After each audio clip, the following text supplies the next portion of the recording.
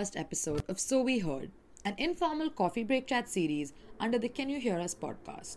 I'm your host Ragini, assistant producer on Can You Hear Us. Monica and Madeira started the Can You Hear Us podcast when they were master's students at LSE. They wanted to create a safe space for BIWalk to share their experiences. The podcast has grown leaps from this initial idea, while the essence remains intact. So We Heard, like our parent series, is a space for BIWalk to share their narratives. We wanted to create a space where we could discuss and understand anything related to international development without the pressure of having to sound intelligent while doing it. Today I'm talking to Dana, our newest team member. Hi, Dana. Hi. The So We Heard team acknowledges that we do not represent all women or femmes of color, and we can only speak from our experiences and perspectives. But we strive to include all women and femmes of color in our conversation. We are always open to feedback from our listeners. Special thanks to the LSE Department of International Development and the LSE Volunteer Center for all their support in not only the production and promotion of this month's episode, but also with expanding our team. We would not be able to reach all of you if it wasn't for their platform. Thank you, LSE. And without further ado, Dana, would you like to introduce yourself? Yeah, sure. So, hi, my name is Dana, and I'm a lead researcher at Can You Hear Us? I'm from Saudi Arabia, and I'm currently in my second year at LSE, where I study social policy pretty much. Nice. And I found out about, Can You Hear Us? And I thought it was a great team to join because, I heard about how it creates such an empowering space, for women in general, but specifically women excluded from mainstream conversations. And I just thought, studying social policy, being, a woman that isn't necessarily in the mainstream media, I'd love to share my opinions as well. Welcome to the team, Dana. And I'm so excited to kick off So We Heard with you because, like you said, we're all from multidisciplinary, interdisciplinary backgrounds. And this is a great space to just kind of put all our thoughts together and see what we come up with. So let's get into our topic for today. Dana sent over a chapter from the book, The Critique of Commodification, Contours of a Post-Capitalist Society by Christoph Hermann. So right off the bat, I just want to say I already loved our topic before I even read this chapter, just based off of the name. So before we get into the chapter a little bit more, Dana, do you want to talk about why you wanted to discuss this topic or this chapter in particular? Yeah, sure. So I just feel like, growing up, I always had these ideas and views, and I never found a way to actually express them. Even though I loved reading, I genuinely could not find words that captured what I was trying to say. Yeah. And I felt like when I came across the notion of commodification, it spoke to that part of me. Yeah. It just highlighted my views of, the capitalist system being designed to keep people in a state of working, creating this state of disposable workers. And I just felt like this chapter really captures the different ways that you can critique this notion. For sure. I mean, I think commodification is a term that all of us hear all around us, but this chapter traced its history and the history of its usage so well. Yeah, that definitely helped me re-examine the way I use the term for sure. Did anything like that ever happen with you, Dana? Because I mean, I remember at least when I was an undergrad, there were readings that I would do that would literally change my life because I was obviously going in just to prepare for a seminar and be able to answer a couple of questions. But like once I would finish reading it, I'd be like, oh my God, like my whole worldview had shifted by the end of it. Honestly, yeah, social policy is so interdisciplinary where, almost every week I feel like I'm exposed to a completely different dimension of the world. Yeah. It's just, it's fascinating, but then it's also like very confusing at times. Yeah, for sure. Okay, so before we discuss the chapter a little bit more, do you want to give us a slight introduction for our listeners who may have no idea what we're talking about? Yeah, sure. So the chapter talks about just commodification in the modern sense, and it critiques it following the dimensions of morality, but also the material. I also think it's really interesting that it talks about the intellectual roots of commodification and, how the term came out to be, as you just said so. But I do feel like for someone that probably hasn't read the chapter, the entire chapter and some parts of the book are framed using a neo-Marxist theory. So that's the lens, meaning that it's very, very critical of the capitalist system and class cleavages. Right. And so, I just feel like regardless of whether you agree with it or not, it's essential to just have this worldview and see all these different critiques emerging around that. So, I don't necessarily agree with every single word, but, just having this interaction with this literature helps you in a way. Yeah. What I really enjoyed about reading the chapter was, like you said, I may not agree with every part of it, but there were certain things that I needed to read for sure. Just because I think it's like the conversation around capitalism, commodification, even, it's become so oversimplified where it's almost like, oh, capitalism is the root of all evil. It's not that simple. There is layers to it. So, yeah, I think a chapter like this is really great in that sense, where it kind of presents a whole picture to you, and which is why you might not always agree with every aspect of it. Thank you so much for sharing this chapter with us. There's definitely a lot to unpack. So, I wanted to talk a little more about the commodification of women's labor. As the chapter mentions, the moralist critique of commodification focuses on the deterioration of the moral fabric of society. In the context of women's labor, the chapter gives us the example of prostitution and paid surrogacy.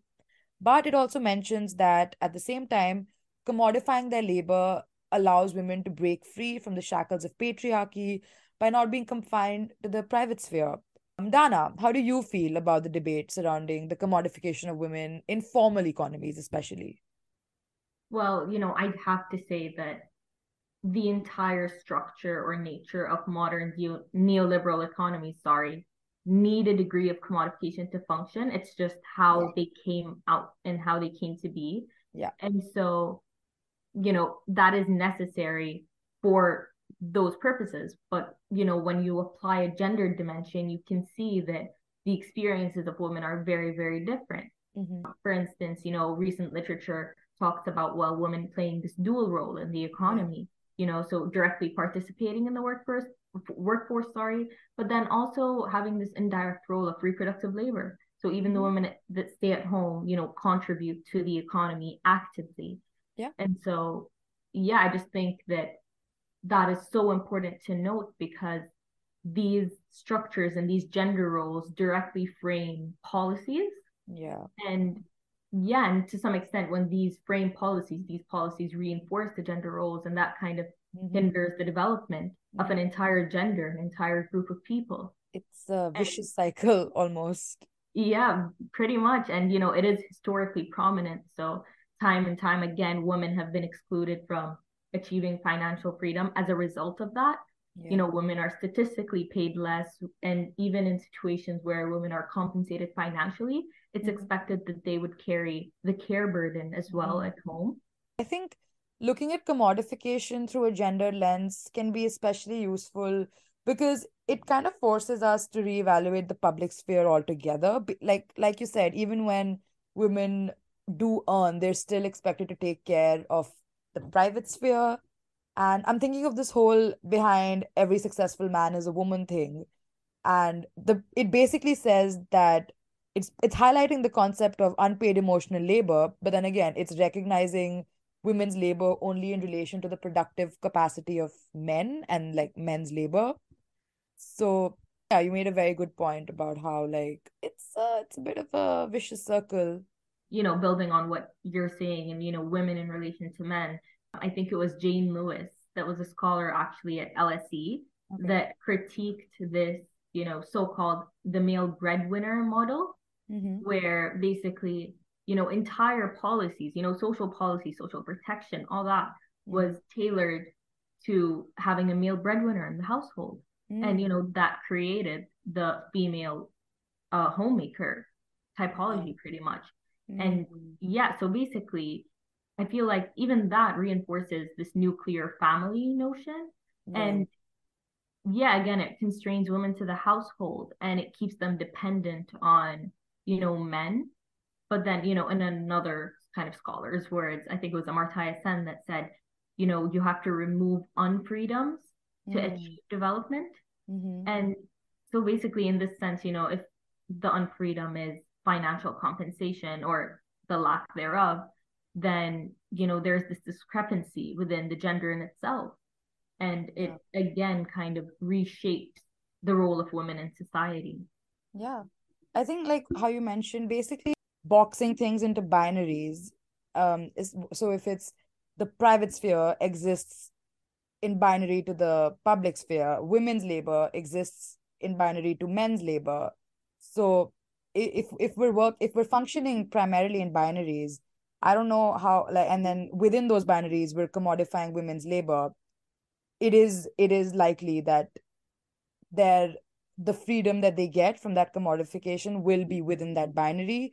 So although they will have financial freedom and they will have more, like, through their commodified labor, they will have slightly more liberty to kind of choose how they spend their money. But then again, if we're functioning in binaries, it's going to come back to, well, you still have to function within this binary. So you might be financially independent, but according to the binary, you are responsible for the private sphere and to take care of the home.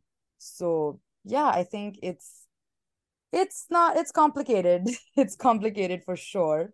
But again, once again, thank you so much for sharing this chapter with us. And yeah, I think this has been a very interesting discussion. For anyone who wants to read the chapter, it is the first chapter in the Critique of Commodification.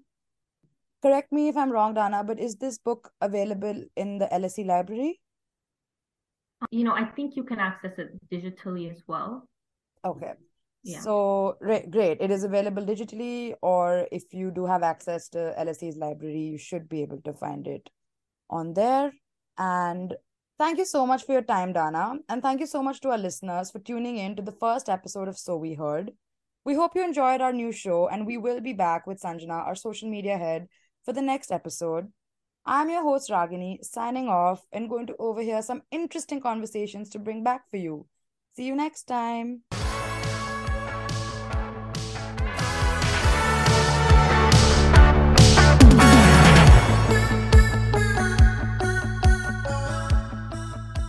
This episode was produced by Ragini Puri. We would like to thank our guest, Dana, lead researcher on Can You Hear Us? Our music is provided by Epidemic Sound. So We Heard is a coffee break chat series under the Can You Hear Us podcast. Can You Hear Us is a podcast highlighting the experiences of BIWOC in international development. It was founded by LSE alumni Monica Abad-Yang and Madeira Dennison. We would also like to thank the LSE Department of International Development for its support, especially the LSE ID Communications and Event Manager, Ms. Deepa Patel, and its officer, Anna Dalton, for all their help in promoting and distributing the episodes.